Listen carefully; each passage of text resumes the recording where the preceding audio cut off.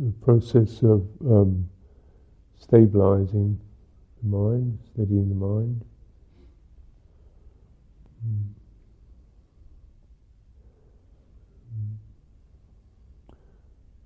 So where the sankharas are things that to do with activity. So, bodily activity, which is, if you like, the surge of the nervous system, when you kind of feel your body react to something, get a surge charging up.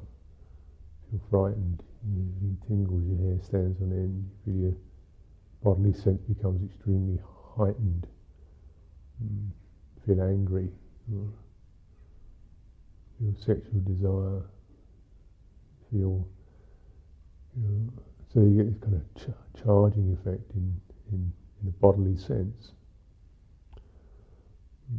So that's an activity. It's not something that you do. It doesn't seem that you're doing it, but it's an activity. So.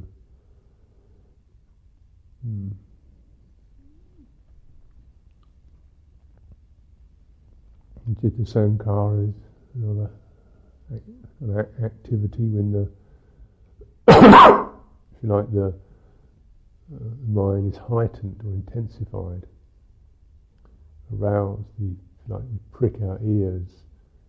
We get on alert. A heightened effect like that. And out of that, most likely, what will come will be a very rapid succession of thoughts and images, and what do I do? Shuffling around. What do I do with this? What's going to happen now? Right. So that's probably our normal way of responding to things, contact, impressions. It doesn't have to be that kind of gross. It can be just a subtle sort of lifting up. You're just moving around in a community. You recognise a certain bit of bodily alertness. You're not bumping into people. And this is just like that.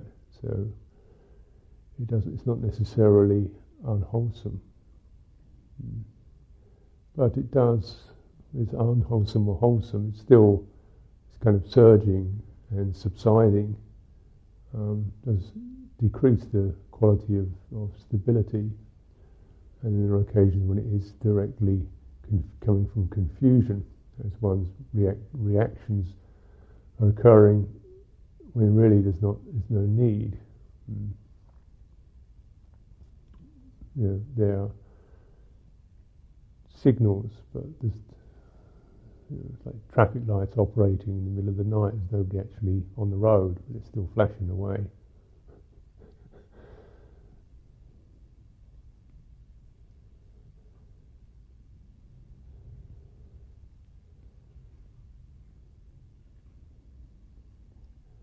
So stabilizing, it's not so easy, really.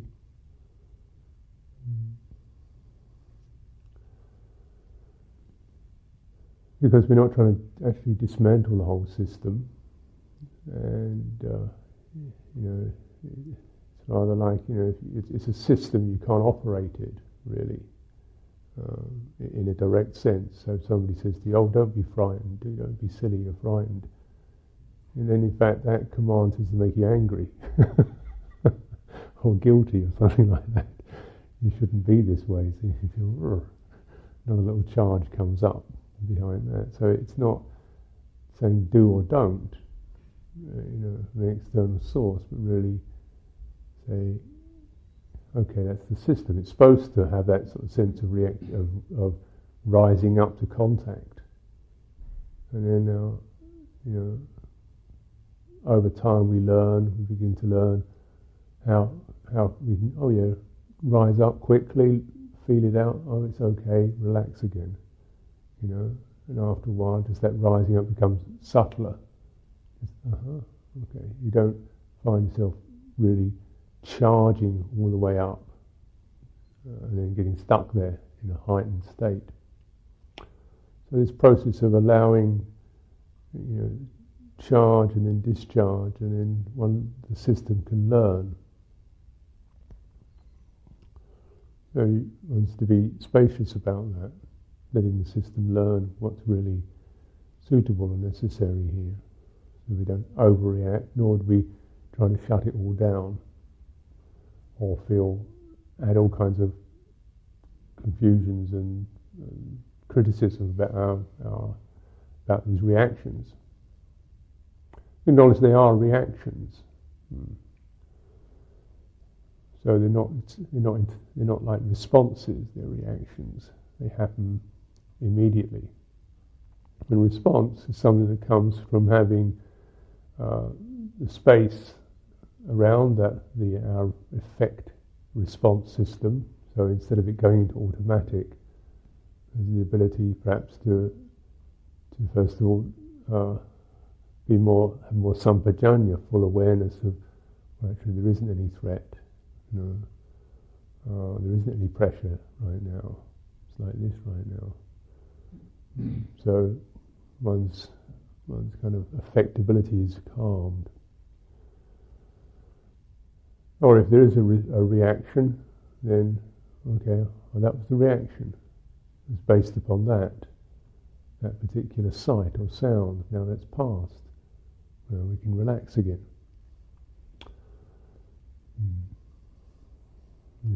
Seeing a particular thing that caused that to arise. Now that's past. Relax again. Actually, this is response. This is what wisdom. And this is coming from a slightly deeper layer, one might say, of the whole citta experience. You get the outer layer, which is just like a skin, a surface. You get the citta sankara, it rises up. And you have something deeper, which is more like getting towards the core of awareness, the core of citta, where just a sense of subtler responsiveness, which could be compassionate, kind, wise, firm, patient. And these are not reactions. You don't find yourself blindly becoming patient, kind of reacting. These are responses. So, and it's important to have those responses. So when we try to check our mental processes, you don't want to kind of become the idea you've got to calm everything down so you lose the quality of response. Being able to perhaps to modulate reactivity or contemplate reactivity, understand it, and begin to look at, well, I think the system is overcharged, or there's some afflictions here that are not relevant, and perhaps we need to investigate those. So if our system is afflicted, then it can be something that goes into hyper reactivity around certain things. They're much more loaded with meaning than they might be for another person. So the perception is, if you like, the king that carries the meaning. So we might find ourselves extremely upset. Something, particular action or something somebody says, something somebody does in a monastery or outside a monastery, wherever, can make an extremely powerful reaction. Another person, well, it's life, so what? Doesn't really mean so much. There's no real good, maybe the person who doesn't react is being dull, stupid. So it's not to make a value out of this, but to acknowledge how the perception and things that we might find ourselves being extremely concerned about in a monastery, in a meditation retreat, happening in Heathrow Airport, you wouldn't blink an eye. So what? No reaction at all. It's just normal. So and then this perception carries the meaning and the significance of something, and some of that is appropriate. Like the situation is this, or one is a monk or a nun. This is the meaning is this. So this is really not appropriate. This is really quite wrong, conventionally speaking, to be doing this. But then, because of that particular convention.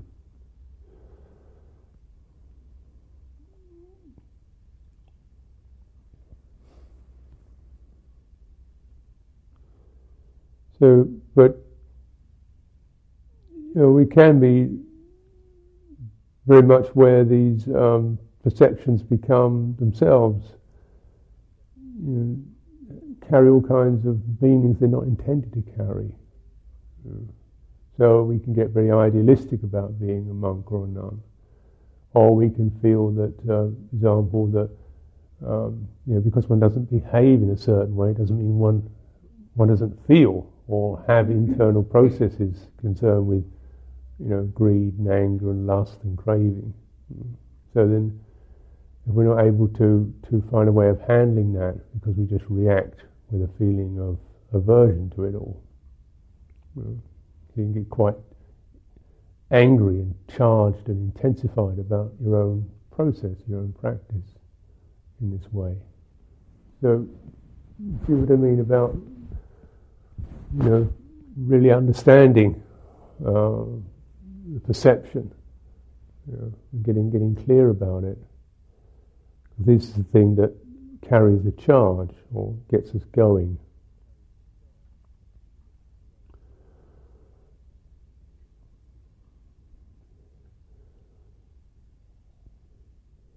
And then, of course, much of this meaning is not that which is created by the external situation or by the external conventions, but by internal things. One's fearfulness or accumulations in terms of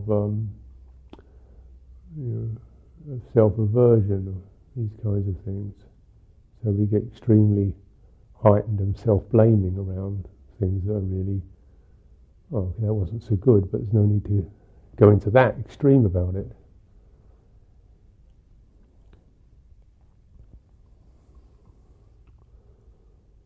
The main thing is getting the experience of viveka, kaya viveka, Cittaviveka. Kaya viveka is that sense of that the body feels the space. You have space. You're settled in your body. Cittaviveka, you're settled. You can contemplate without getting glued into reactions or strung out or dulled down. So Cittaviveka is considered to be the allaying of the hindrances, or when the hindrances are not taking over. Kaya viveka is often assumed to be, well, if you just, move out of doing things and acting on things and being in the social world, then you'll get into kaya viveka. It's just a matter of being quiet, sitting in the forest kind of thing. But actually, that may be the case with some people. Most people, it's not. You can still be in the sense of the feeling pressured, or feeling stifled, or feeling overcharged in a bodily sense, because the bodily sense still tends to carry residues.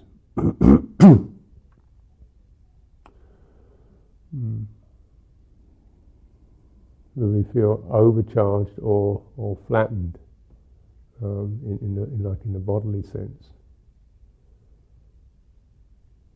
So often, so it's, if you like, for me, what seems to be the way of recognizing kaya viveka is whether when you go into your bodily experience, do you feel how much space is around you? Do you have a way of acknowledging what's right around the body, being fully embodied, feeling what's in front of your chest or your throat, what's behind your back, and it's okay there. It may be the case that we have a sense of weight on our back, or fear behind us, or a feeling of vulnerability in front of us. And there's a certain compression or tightness or contractedness in those places. So really developing Cittaviveka is very helpful. Just getting the body to be really settled, because without that, it seems that acts as a catalyst for all kinds of overcharged or undercharged responses and reactions. And it may be the case that this becomes chronic, that over years of just not being able to handle the amount of input that stirs us up, we start to just shut down. And the only way we can shut down and shut the world out is by tightening up in a bodily sense. So one eventually gives up space around you because the space around you is not safe or not comfortable, not nourishing, got nothing in it for you apart from pain. So you're going to think, okay, well I just retreat. You don't think it, that's what your system does. It goes inside and you develop hide rather than skin. Or certain patches develop hide, like body armour. So I'm trying to find a way in which is there space, not just as a general thing, but really specifically, like in front of the eyes or the mouth or the throat.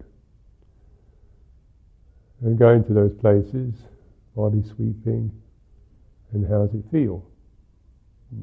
Can you feel it? I notice very often people tend to tuck their chins over their throats in sitting meditation, or sometimes a lot of the time.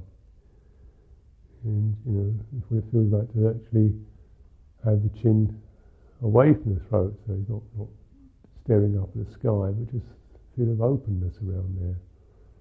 Because the throat is where, of course, you get grabbed by the throat, either literally or psychologically. So, what's it like when the jaw is soft or the throat is open? Maybe it feels slightly more precarious or tingly there.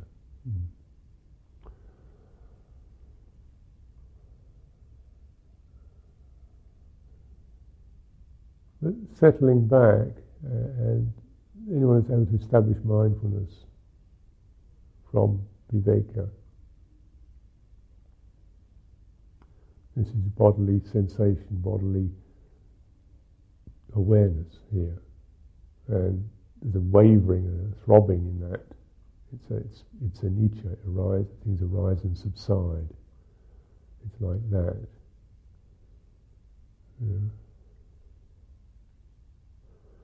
The external, internal reflection is something that is sampajanya, full knowing or full awareness. And we're able to maybe say, well, okay, there's that sense of heightenedness. Now, is there anything outside here that's triggering this off? It could be, somebody else, a person you don't feel happy with. No, it's okay. You may feel a sense of awkwardness and dread and shame or something like that. Actually, just from being in a group. Somebody was saying this to me the other day, just having to come into the group and say something made them feel incredibly contracted. But then you actually look at everybody and think, oh, he's all right. Yep. Yeah,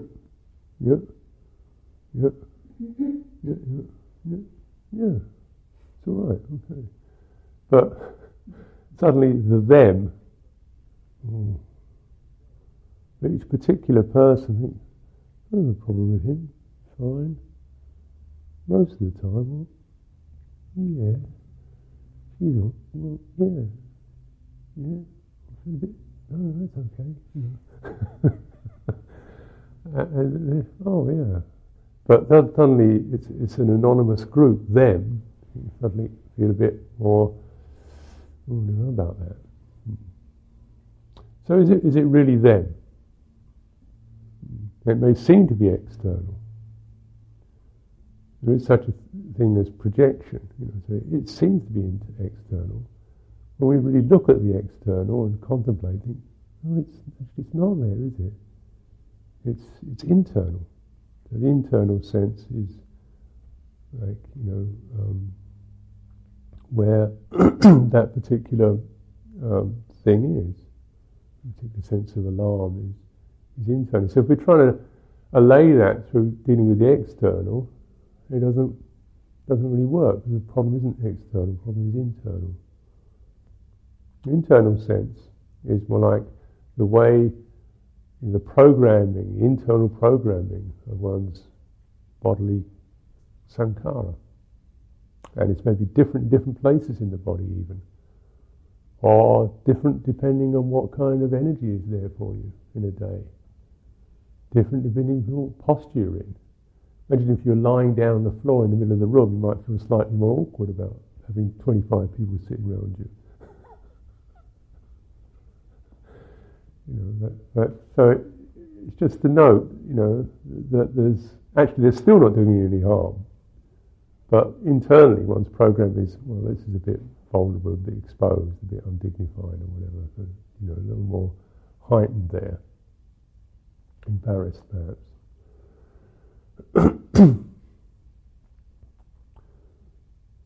But that's the internal thing. And it's not that easy to know the difference. Because the system doesn't particularly want to know the difference. The reactivity is not about sort of fine tuning, it's just saying, get me out of here. It doesn't matter if it's internal or external or internal, it's just an alarm.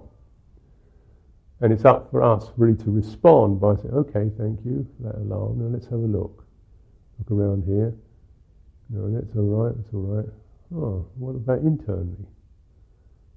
And then maybe they're calming or stabilizing, feeling the whole of the body, the breathing, using one's abilities to do that. Of course, the internal thing is very much affected by the citta experience.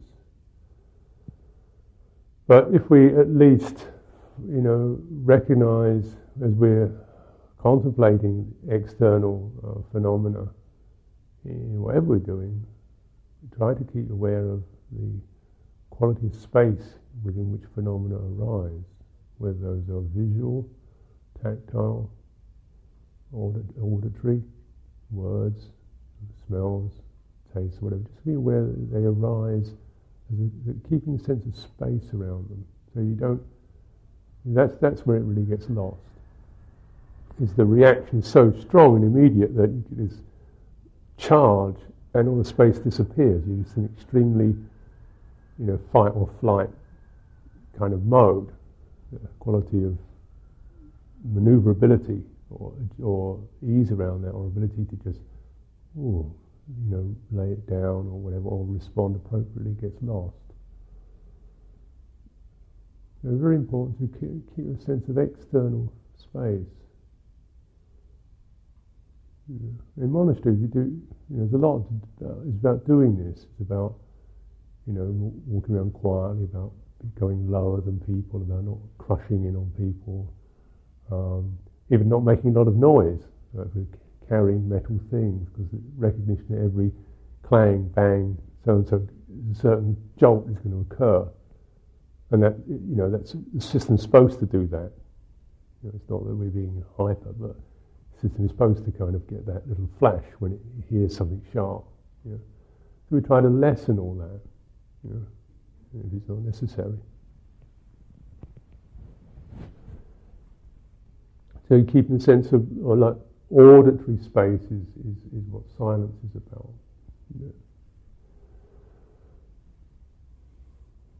The sense of external space gets lost through bodily contraction,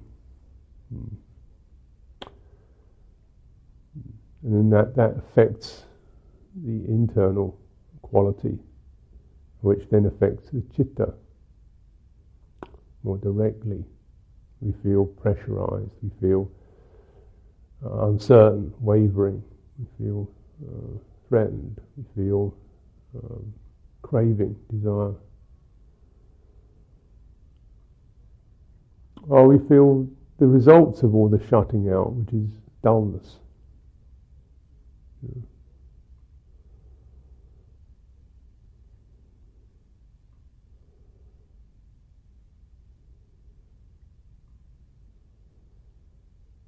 So just to recognize that the process of samatha is not necessarily about, what we think calming is, because if your system is half shut down, which is likely that there are bits of it that it is shut down on, then you calming down just takes you into dullness.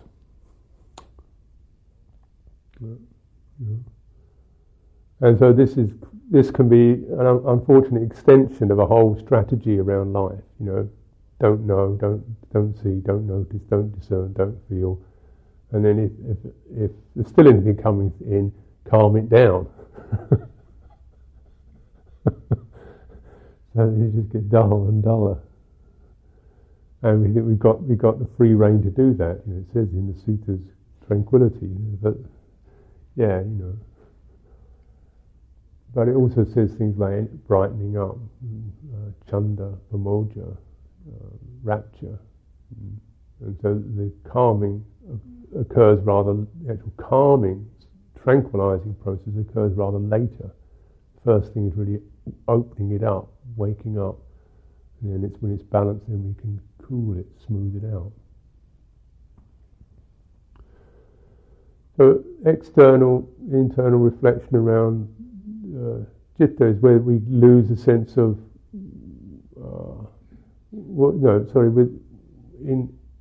when we lose a sense of internal space, or Cittaviveka, which is a sense of having an easeful ground to reflect from, put it that way. Something you can kind of consider, think things over. Find you can respond, rather than feeling pressured, feeling inadequate, feeling overwhelmed, feeling overreactive.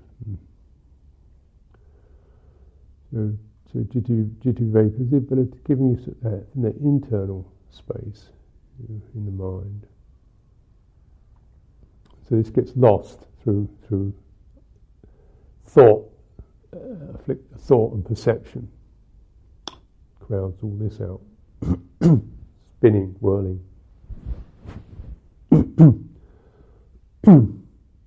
Again, it's not just a matter of stopping thinking or stopping perceiving or having the idea that you should do this, because when you create that idea, then that idea blocks up the internal space. You think the idea, I start to stop thinking. And it just creates another set of kind of charge of something I've got to do that again, congests and compacts the internal space. And you're supposed to be able to think and have meanings and perceptions and use them. So it's a matter of really contemplating and mollifying those and checking about being fully aware of this.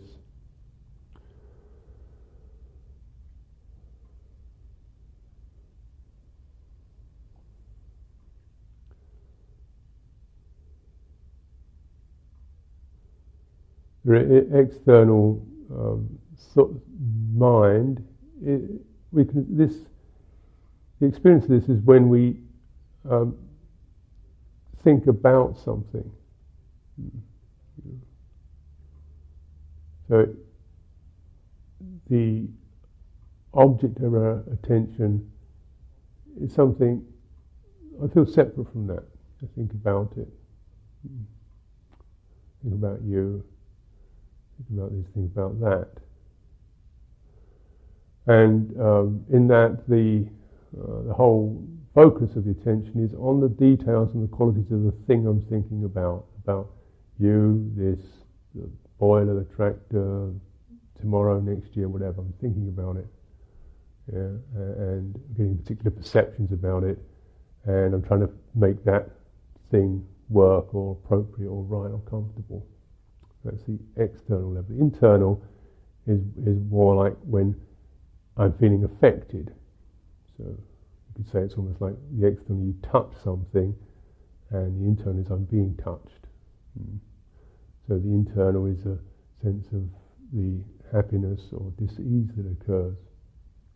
And so when we go to the internal, we want to make that feel okay, feel calm or peaceful. again, we don't necessarily know, where the source of the movement is. We may assume the problem is in, tractors or people or a particular person or whatever. They're like this or it's like that, and we think the problem's out there. It may be that actually the problem is not with that, but with the way I'm responding to it. The way it's affecting me.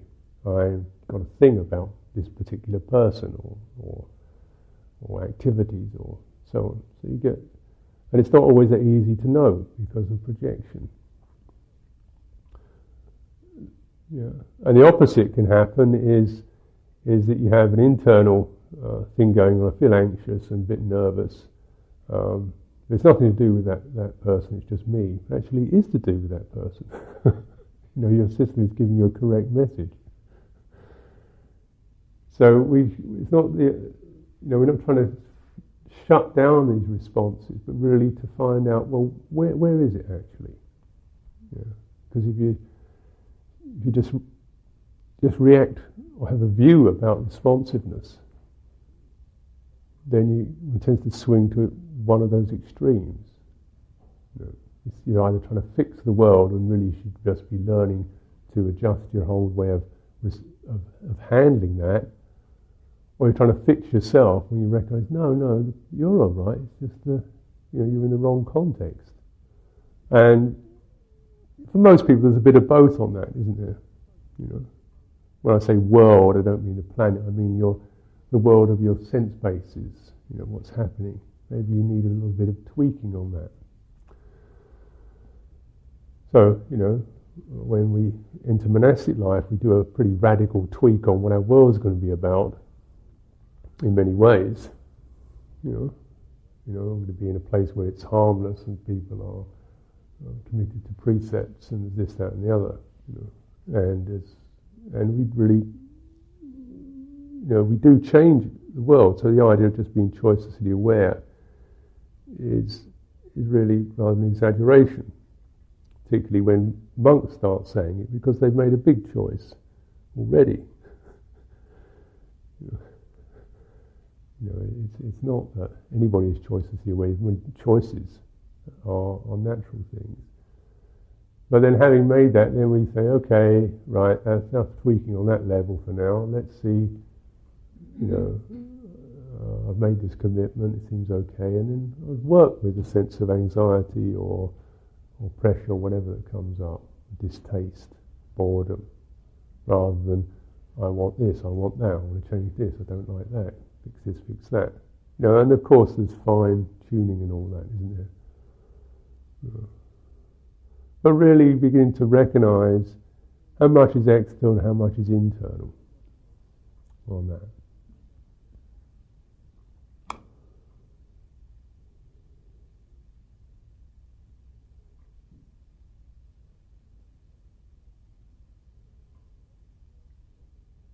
Now, how do we work with these when we begin to even locate where something seems to be, destabilising us, either, flattening us down, so we're not in a bright, buoyant state, or winding us up, so we're not in a settled state, settled back state. The process of sankhara is headed by impression, passa, attention, manasikara, and volition, and cetana. So, something occurs as a sound, a sight, whatever, occurrence, some kind of immediate impression arises. Just the fact that, hey, that's a sight or sound, some kind of flash of recognition. And then your attention rises to that. Attention rises up. Attention is formed. It means very rapidly there's a focusing. Consciousness focuses. It may be that focus comes through the fingers or through the visual sense or through the auditory sense. There's a kind of shift into attend. I mean, switch on this particular sense base, tune in, and then get the mind behind it to pick that up.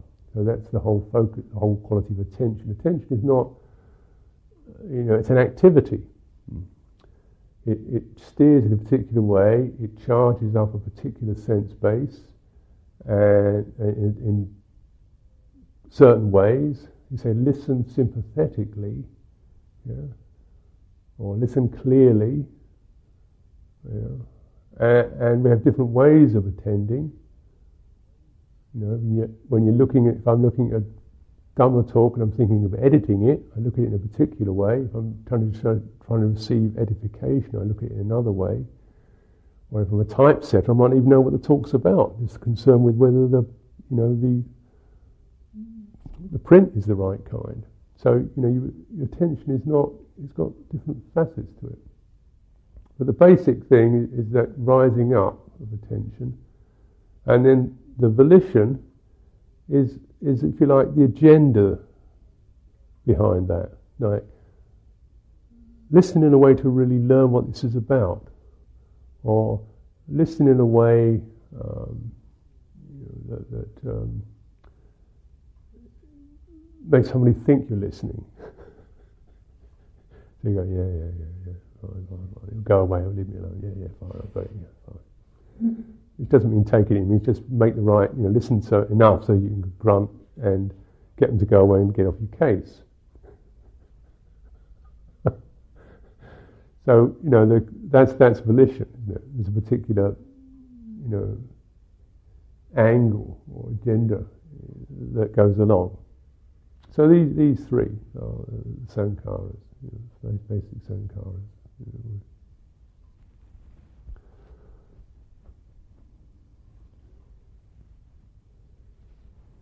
This stuff is the thing that's kind of causing, or is the way that the citta sankhara rises up in this particular way.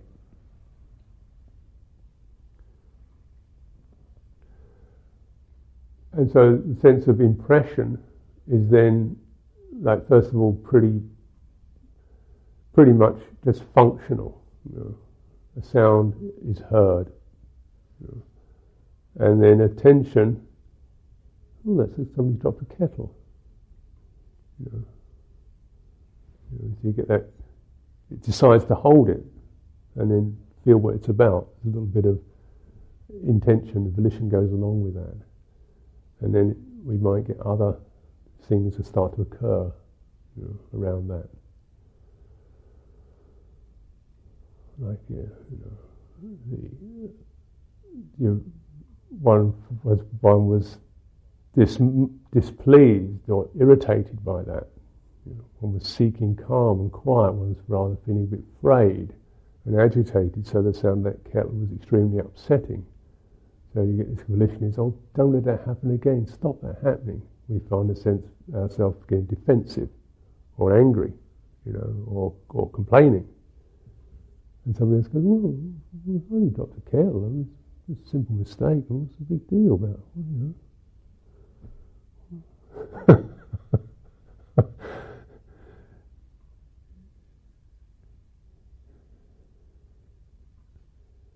So in community, this is what community life's about, isn't it?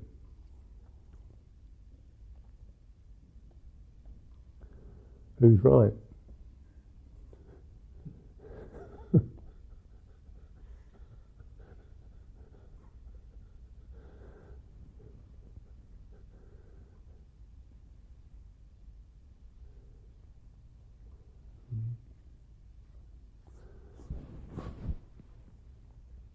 In a way, at the end of the day, it's not really the question, actually. It's not really a valid question because, externally, there are a certain level at which we agree to abide in, and the rest of it is just doing the best, all of it's doing the best we can. And so, we say, let's be quieter, or, sorry about that, or make sure it doesn't happen again, or maybe this person needs to sit in a padded cell for a week or something.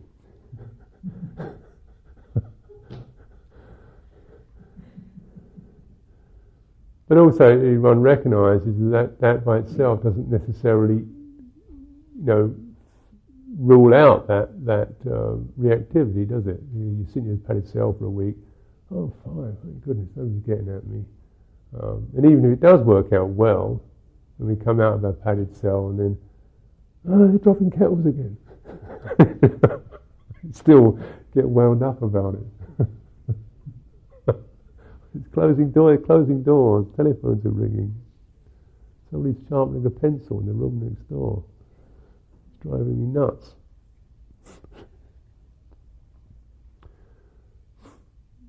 So, the sense of really being able to contemplate around that whole impression, contact impression.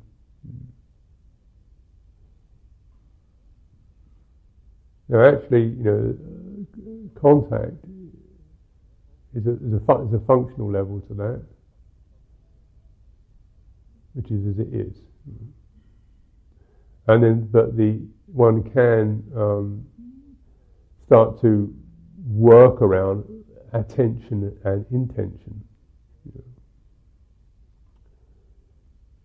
So, if one's attention is, for example, in the ideal case, just deeply satisfied and embedded in the meditation theme, and it's flexed and then much sensory impingement doesn't even really register at all.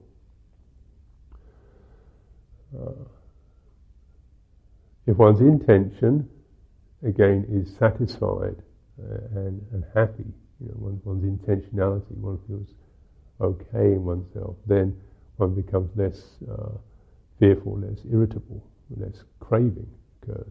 So these are, if you like, some of the principles of the whole samatha process. It's what samadhi is about.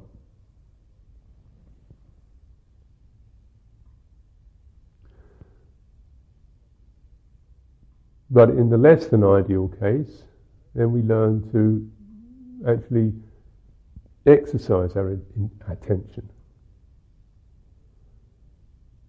When things aren't particularly perilous or difficult for us, we just exercise attention, which means you can attend to something very close up, or you can attend to things in a much broader way. For example, I could focus on a button on somebody's shirt, or I could, get right down to that. Or I could see that whole person, or I could see the whole background behind them, have the very wide focus.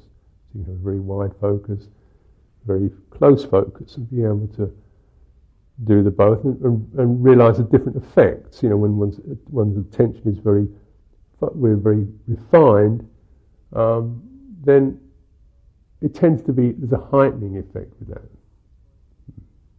So heightening effect, which is okay if you've got something like a breath that you're on, that you can actually respond to your effect. It's more difficult when you develop that focus on things that you don't have much, are not responsive to your intentions. So if you're focusing on a meditation thing around your own body in a close-in way, then your system starts to respond to that, and you calm, and the whole thing calms down, so you can stay in that, and the breath begins to change, for example. You focus on something that's external in that refined way, which you think, that's how to meditate, get your attention really refined. You focus on something external that doesn't respond,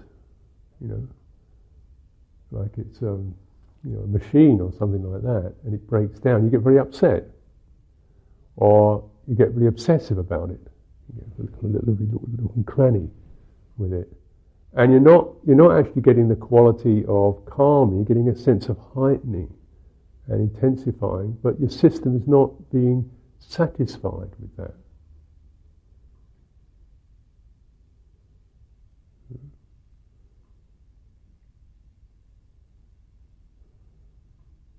Now you can widen your attention. So visually, you're doing the external senses, developing over the whole body, the whole breath, or even just the whole of, making the mind seem very wide and broad. So you just make a very wide space for your mind. then you find that more likely what will happen is the thing will calm down. It may be not very clear or crisp, not have that sharp edges to things, but it will be calmer and more easeful. And in that state, you're less reactive. And you've got to find ways of finding, how to get your attention which is suitable for you. Because if you just find your attention is too narrow and react, you get into your react system rather than response system. Or maybe it's so broad you don't even respond anymore. So the reactions have gone, but also the responses have gone. It's kind of like a turnip. There's no responses. I think you need a little more focus here, a little more edge on this one. But being able to develop that, narrow, wider. Well, you're walking along, like the whole body walking, not just the feet, the whole body. And then maybe just, what's it feel like in my chest when I walk along? How does it feel there?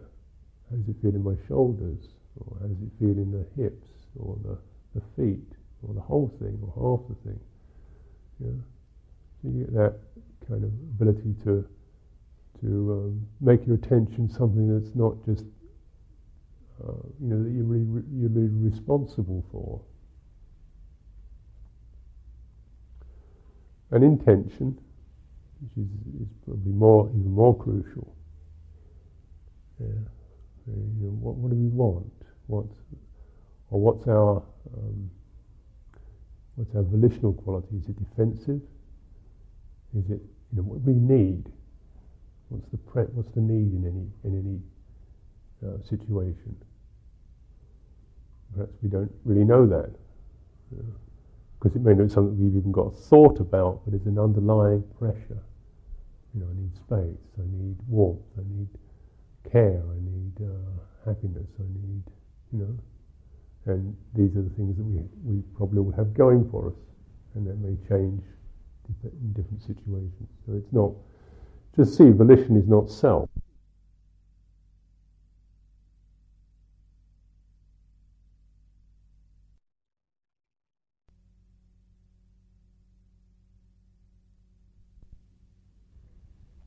So there's no needy people here, there's no frightened people here, there's no defensive people here, but there is defense, and there is fear, and there are needs, and they rise.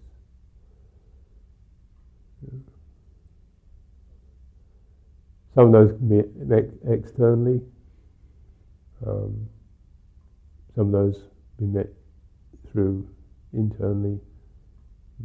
Some of them just through recognizing, as we contemplate internally or externally, actually, I don't need that. It felt like it, because that's the way the system goes. That's the kind of on the agenda for intention. Intention is about what I'm going to do with this. So your intentionality is primed to say, I want that. I don't want that. It's good. That's right. I'll have more of that. I'll have less of that. It's what it's supposed to be doing. So it can give us a direction. But, okay, fine, but is that really the case? What would it be like without this? Oh, but I don't see why I should have to do with that. No, just no, it's not saying. It's just saying, just imagine what it'd be like without this. But I don't want. That's all right. Okay. So it gives us some perspective, because volition is not supposed to be just telling you how it is. It's supposed to be telling you what to do. So it's not going to give you a neutral, everything's okay signal. Then it ceases. You see. Nothing to do. It ceases. And then we may assume this means just kind of bye-bye, it's time, go to sleep. Nothing to do, right? No, that's volition too. That's saying, I want to get out of here. There's nothing happening, so I'll get out of here. Again, it's not necessarily thought, but it then pulls the other way to vibhava.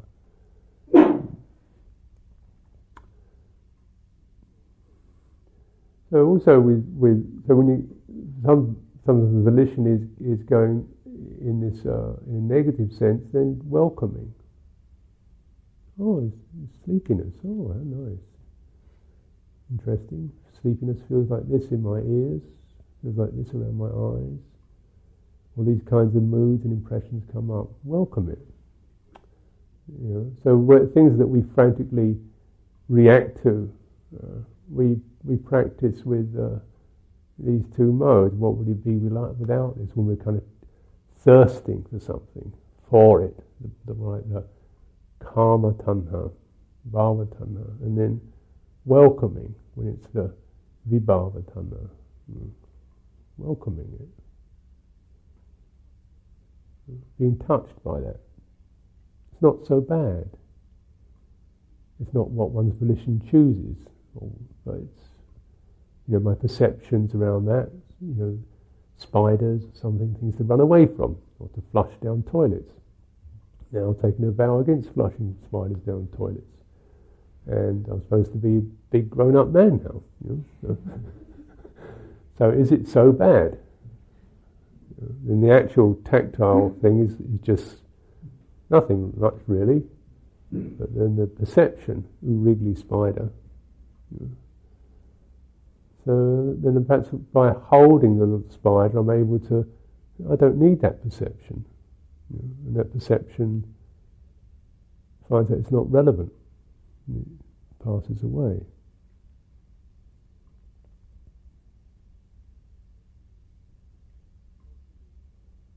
Welcoming and checking volition.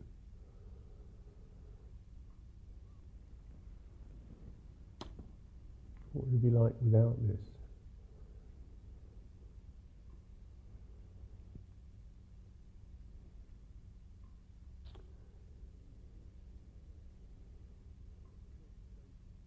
Which is not statements to say, to hold it, make into views.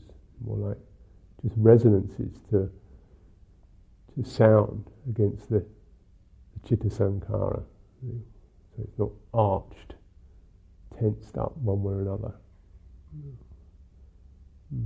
So it becomes more like, well, actually, without this, life would not be worth living.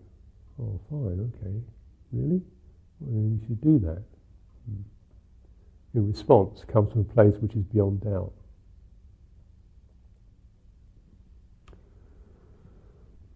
And that's the beauty of response. Response is incontrovertible, and you know it. Oh, this is why I have to do this. Reactions are always, it's very strong, immediate. Often a lot of thought with them, or strong feeling that somehow next day, no, I was out there, that wasn't right. No, it can't be like that, So it's important to be able to acknowledge there is such a thing as response, but then to find it and to know the difference between that and reactivity. So response is Cittaviveka.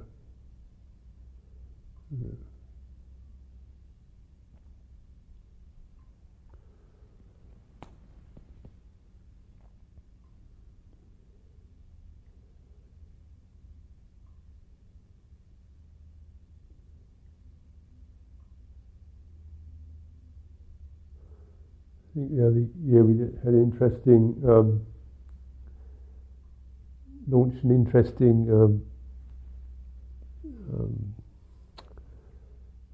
probe into meditation, aimless wandering it's called. So I launched it last year on some unsuspecting lay folk as a kind of dry run. And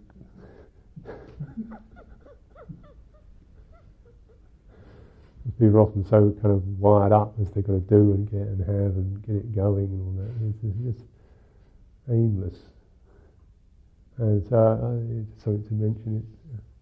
You can do it sitting, aimlessly sitting, aimlessly wandering. Which is a matter of not of really relaxing the whole volitional tension or tone of the mind, where it's got to. So he's just taking it a moment at a time, feeling the contact impression when you walk. It's just slowly, nowhere in particular. Just walking very slowly, nowhere in particular, just feeling the contact impressions and welcoming. This is the coolness, and then just welcoming that.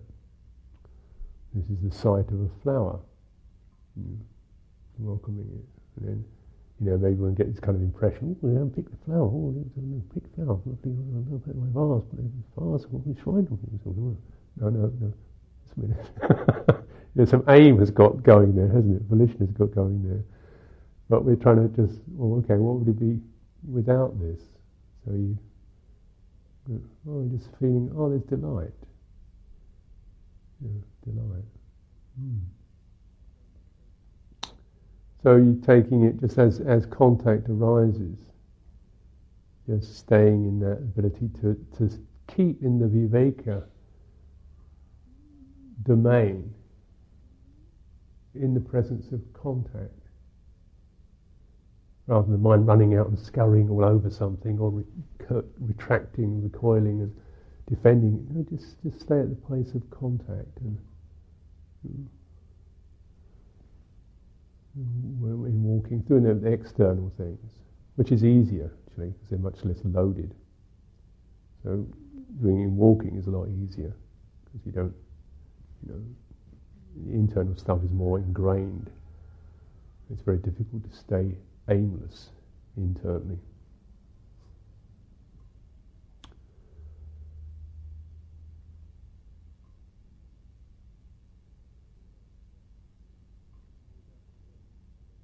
And with that, one's able maybe to feel the texture of space, spaciousness,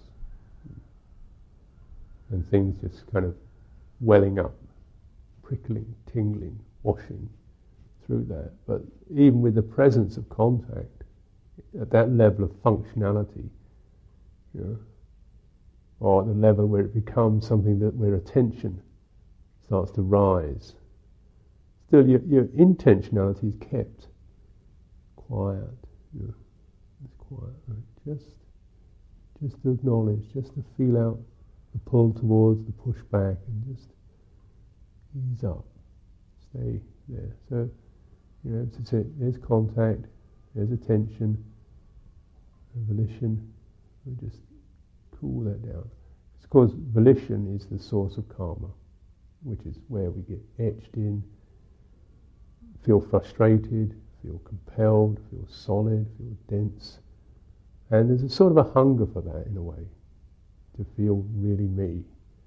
But it's a perilous thirst. Can we just be without that need to be me, and be touched without having to act, be me about it all? Quite delightful if one is in a safe place to be able to be that open. Of course, the emphasis is on non-interaction, non-reactivity. So we're not jumping in on other people's stuff. So it's something you do with inanimate things, ideally.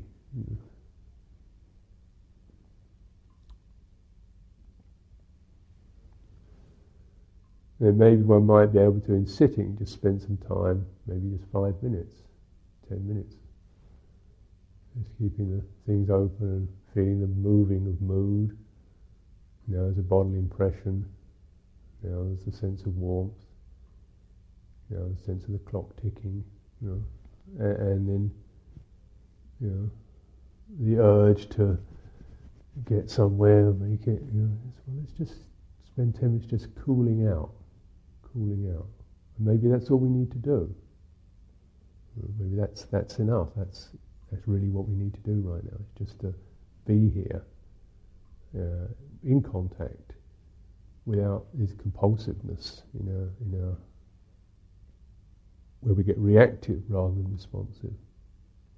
And the mind may actually, in that process, just sort of calm and ease to the point when it naturally, by itself, wants to settle into the meditation object, body, breathing, or metta, or whatever, a meditation object may very well arise within that process.